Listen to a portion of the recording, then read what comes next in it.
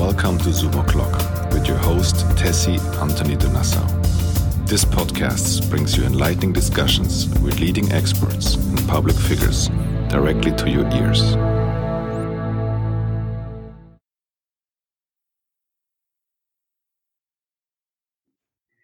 Hi, Richard. Hi, Tessie. How are you? I am super well, thank you. Having a good lockdown. It is so nice to see you. So nice to see you too. Where are you at the moment? I am on a farm in the English countryside. I'm very lucky. I get to be able to exercise, have fresh air, see the spring start to unfold. So I feel very blessed. That's beautiful. Well, as a writer, that's the ideal to have. Well, actually, for writers, it's like we love being on our own. I don't have to go out to dinner. I don't have to see anyone except for my partner, Robert. I just get to be on my own, think, create my worlds in my head. So, yeah, for introverts like me, lockdown has some strange benefits. Fantastic. So for the people I want to share how I met you, Richard, because meeting you was definitely one of the most amazing times of my life. And our friendship has been so strong and year-long, and I appreciate you so much. So I met Richard because of our dear common friend, Gauthier, which is the husband of the Prime Minister of Luxembourg. I met you at your book launch for the book Who Killed Pete Barrel, which is it's the second book of a book series called The History of a Pleasure Seeker.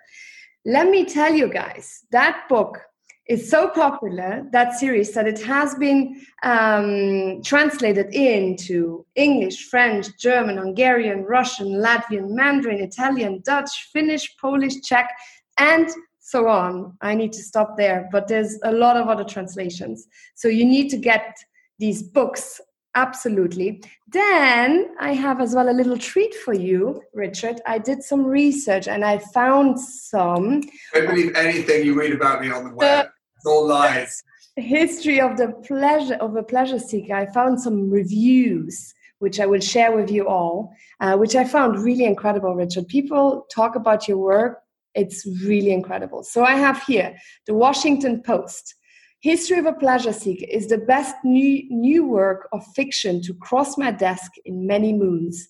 Mason has written an unabashed romance, a classic. There is an almost magical quality to it that had me throughoutly engaged from first page to last. Then we have as well the New York Times. As if plucked from a patisserie display case, Mr. Mason's novel is a gorgeous confection. Pete is the rare character, the rare being whose unfailing charm and luck only make us cheer him on more. Wow, that's amazing. Now, let me read one more because there's so many. There's the Los Angeles Times, Liberty Journal Start Review, Kirkus Review, Publishers Weekly, Marie Claire, The Observer, Times Literature Supplement, The Independent, and there is, which I love, the Oprah magazine. So Richard Mason is the rare novelist who can write a very sexy book that never quite turns prurient. This book about pleasure is provocative joy.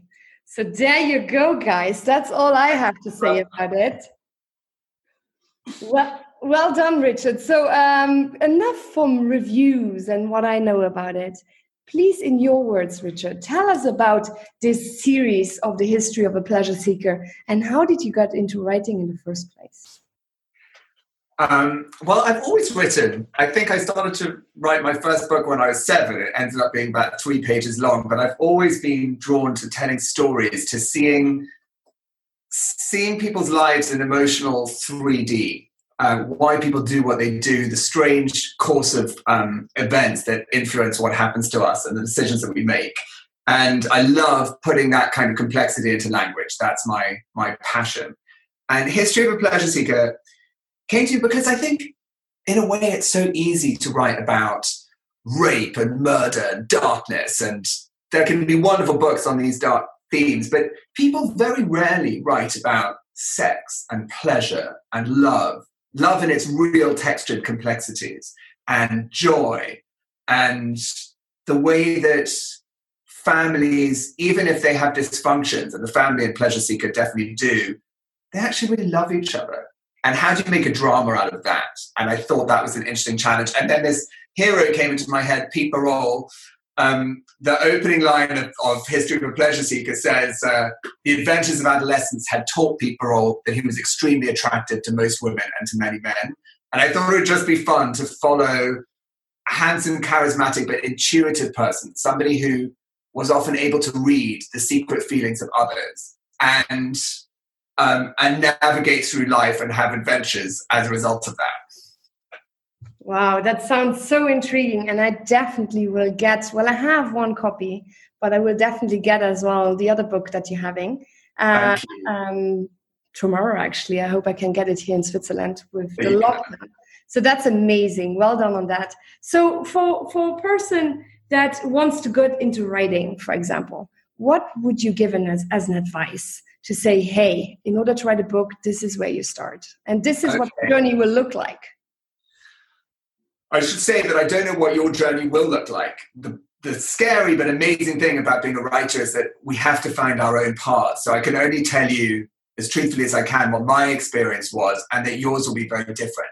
But what I'd say is if you want to write, you actually just have to start writing. And then don't judge yourself too harshly. The first draft of my first novel, The Drowning People, was so bad, I didn't even finish reading it. But it showed me that I had the discipline to write. It taught me something about constructing sentences and building a story. And then I wrote it, many more times again before it was published. What I always tell people is, think of Shakespeare, his first play, Titus Andronicus, pretty terrible play. But if he hadn't written that, he would never have written King Lear and Romeo and Juliet and Hamlet. And that's true of all of us. So if you really want to write a book, start writing, be disciplined, dare to take the risk that your first effort will probably be really bad. And when it is, don't judge yourself. Keep on going. Get better. Very, very good advice, definitely, because I'm also thinking about writing my own book. So I'm working on a few. I'm very keen on a book by you, Tessie. Get going.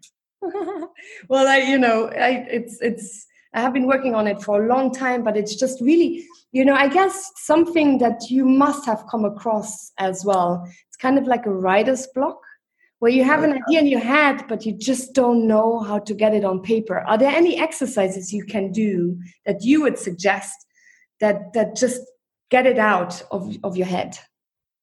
That's a good question. I mean, I think that for me, I have to navigate the terror of, will I be able to write this story? Can I take the thing that I'm beginning to put together in my head and actually make it what I want it to be? Writers have to handle that sort of existential doubt. And it's really tough, particularly at the beginning. And only as you carry that burden through life and start to make friends with it, are you better able to carry it. It never goes away. But what I'd suggest, and what I sometimes do if I just can't write, you have to work out, are you not writing because you're afraid or lazy? In which case, sit down, make yourself do it. Or are you not writing because actually you need to think? There's something complicated your brain needs to work out. I don't always get it right, but it's usually one of those two. And so if you need to think, then you actually shouldn't write that day. You should spend your time thinking. And I think that our world prizes productivity so much, it doesn't really give us time to think. But thinking is critical. Or if you're just being lazy or avoidant, you have to just do it. And what I quite like to do is I make these notebooks full of thoughts and ideas, and I try to write something every day, so that just the joy of writing, keeping those muscles limber, can continue, even if I can't quite see my way around a big challenge I'm facing in a book or a screenplay. Okay, wow. Yeah, I will definitely. I think Julianne Hough, American choreographer, she posted something on her Instagram that you should do in the morning in order for these writer's blocks to go, that you should have a journal where for 3 pages, literally minimum 3 pages, you just throw out everything that comes to your mind. Whatever it is, no sentence structure, just write it out like, what? Would you say that's a good idea? That's what works for her. But what I would say is that she and I identify the same problem. The problem is that you have to start writing and not be afraid that it might be bad. So her technique is that everyone trying to write their own book will have to find their own technique. That's not what I happen to do, but she and I are both grappling with the essential challenge, which is You have to keep going, even if you don't know it's going to be good. And in a way that I forget who said this. I think it was Charles Rennie Mackintosh, but I have it on my desk. There is hope in honest error, none in the icy perfections of a mere stylist. And I remind myself that some great literature has flaws in it. The sentences do, sometimes the structures of a novel do, but it's beautiful and life-changing regardless. And I think perfectionism is the enemy of progress, and in many ways it's the enemy of promise. Wow, that is so powerful. I definitely need to look that up. And if you can send me these quotes again, I will definitely put them as well under your link. So I have so many questions to you, such as what is your favorite book? But before I get to that, how do you, just going with if I would be a writer, once you have the draft then, how would you think is the best way to approach finding a publisher, for example? How do you know it's a good publisher or the right publisher for you? How was that for you? That's a really good question. Well, I would say that you should never approach a publisher directly. First, you have to get an agent. But getting an agent can be hard. People submit a lot of manuscripts. So who do you approach? I'd think of novels that you loved, written by contemporary writers. Find out online who represents them, because those agents might have taste that chimes with yours. And then you have to do whatever you can to get them to read it. So you send it to them, follow up with them, call them. I mean, don't harass them, but the squeaky wheel is usually the one that gets heard. And then if you have a great agent, don't necessarily go for the first one. Go for someone who really sees the kind of work you want to make, who believes in you. And if you find that person, together you craft the huge strategy of which editors to send it to, in the hopes that you find someone that really connects with who you are and the work that you make. Wow, that is so valuable. You have no idea. Because I was thinking, when I'm done, my first thing would have been, let's find a publisher. No, definitely not. This is so useful. Thank you so, so much. So moving on then to my question that I had before. What is your favorite book if it's not your own? I don't really have favorites. I have passions, and they're too numerous to mention. But I think if I were to pick one book, the book that was the stylistic inspiration actually of this book, very different subject matter, but the inspiration was an incredible novel called Suite Française by Irène Nemirovsky. She wrote it. I really strongly recommend anyone who hears this to read it. Don't read the back cover. Don't learn about the circumstances in which that book was written. But it was written in the summer of 1942. She didn't have a lot of paper, didn't have a lot of time or ink. And so she's writing about this group of characters fleeing Paris as the Nazis were arriving. And because I think she didn't feel she had a lot of time, there's just no wasted time. You're just right into the story, but so truthfully and honestly, these beautifully, richly drawn characters with all their flaws, but held with real humanity by her. And actually, I loved that book so much that I ended up scanning all the pages that I love with my underlinings, and I made, in my house in London, a huge collage. So literally on the wall of my study is an aesthetic manifestation of all the things I loved about that book. Wow. And because of that, I wrote History of a Pleasure Seeker by hand, the first draft in a book, to create that sense of pressure that creates concision. Too many modern novels are way too long because everyone can type now. Wow, that's incredible. By hand. That is amazing. You need to show me that. I'm sure you still have that. I don't have it here, but what I do have is my other little thing that I love, which is, hang on, I'll find it for you. This is what I wrote Who Killed Pete Burrell on, my typewriter. Oh, wow. Old school. That's amazing. And what I never write it all on a word processor. The problem with a computer is that it encourages wordiness because we can all type, and you can endlessly change it. So you change it and polish it.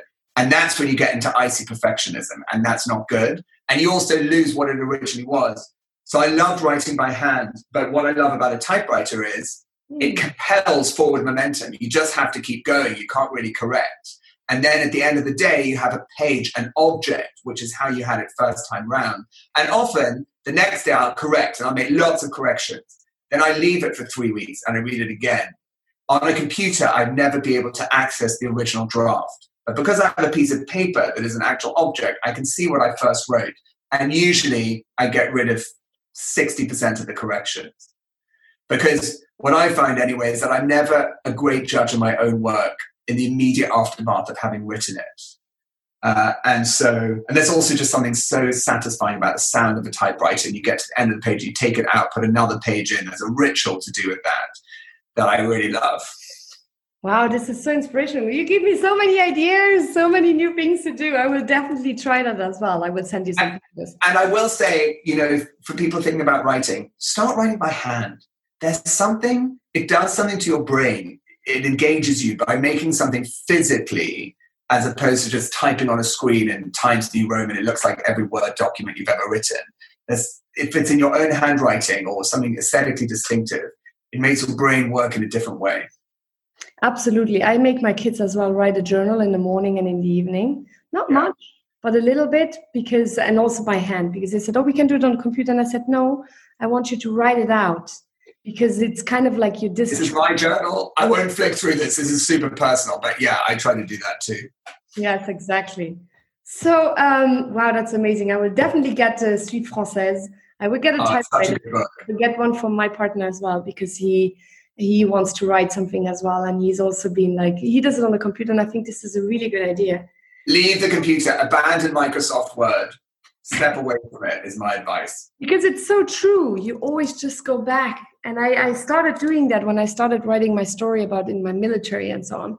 And I was just, exactly as you said, I was just going back and back and back and back. And you just fiddle and move everything around, and you kind of lose any sense of what was good about it in the first place.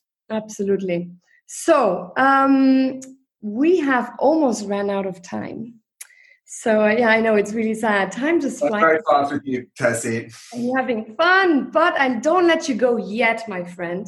For everyone here listening to this right now, for your fans, for everyone who wants to become a writer, is there anything new about Richard Mason? Is there anything you want to share during lockdown where you say this is a positive quote, something that keeps me going? Is there anything, a poem, or just something that you do or ritual where you say this is helping me during lockdown and helps me to cope and stay healthy and happy? Well, I think there's a lot of sadness and suffering in the world right now. And I really feel for people who are affected by COVID, and I'm so grateful, not only for the nurses and doctors, but all the essential workers who keep our society functioning. But at the same time, I think there's a real beauty in everyone being forced to stop, take stock, see the natural world, maybe appreciate our planet more. I mean, the decadence of our previous way of living, flying everywhere, the kind of Instagram lifestyle, didn't make anyone happy. And it just used tons of natural resources when the planet is in a state of catastrophe. And I think that lockdown is a real opportunity for us all just to learn how to be agreeable. We all have to be around the same people again and again, day after day, just being kind and compassionate to them and not making such a fuss about your own ego. These are quite beautiful things. And I meditate every day. And I play the piano. Those two things keep me sane. And you asked me before we spoke, is there one more thing I wanted to say? And what I want to talk about very briefly is the Kay Mason Foundation. It's a charity I set up with Desmond Tutu in memory of my sister Kay. And we help incredible kids who grow up in very difficult circumstances in South Africa get great educations. If you're feeling sad today, if you want some hope in the world, go to kmf.org.za, read some of their stories, hear them talk to you, maybe help them. And I guarantee you that nothing will lift your COVID spirits more than helping an amazing kid get an education. That is beautiful. And I have been working with you with the KMF. You have, absolutely. And definitely, I will put that link below as well. I think it's beautiful. Thank you for that. Thank you for everything. Thank you for your time. Congratulations. Thank you, Tessie. And I miss you. I love you. And we speak offline very soon. Can't wait. Thank you.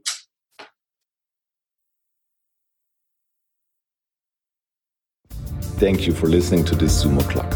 We hope this discussion was insightful and has provoked some new ideas for you. Please share and subscribe.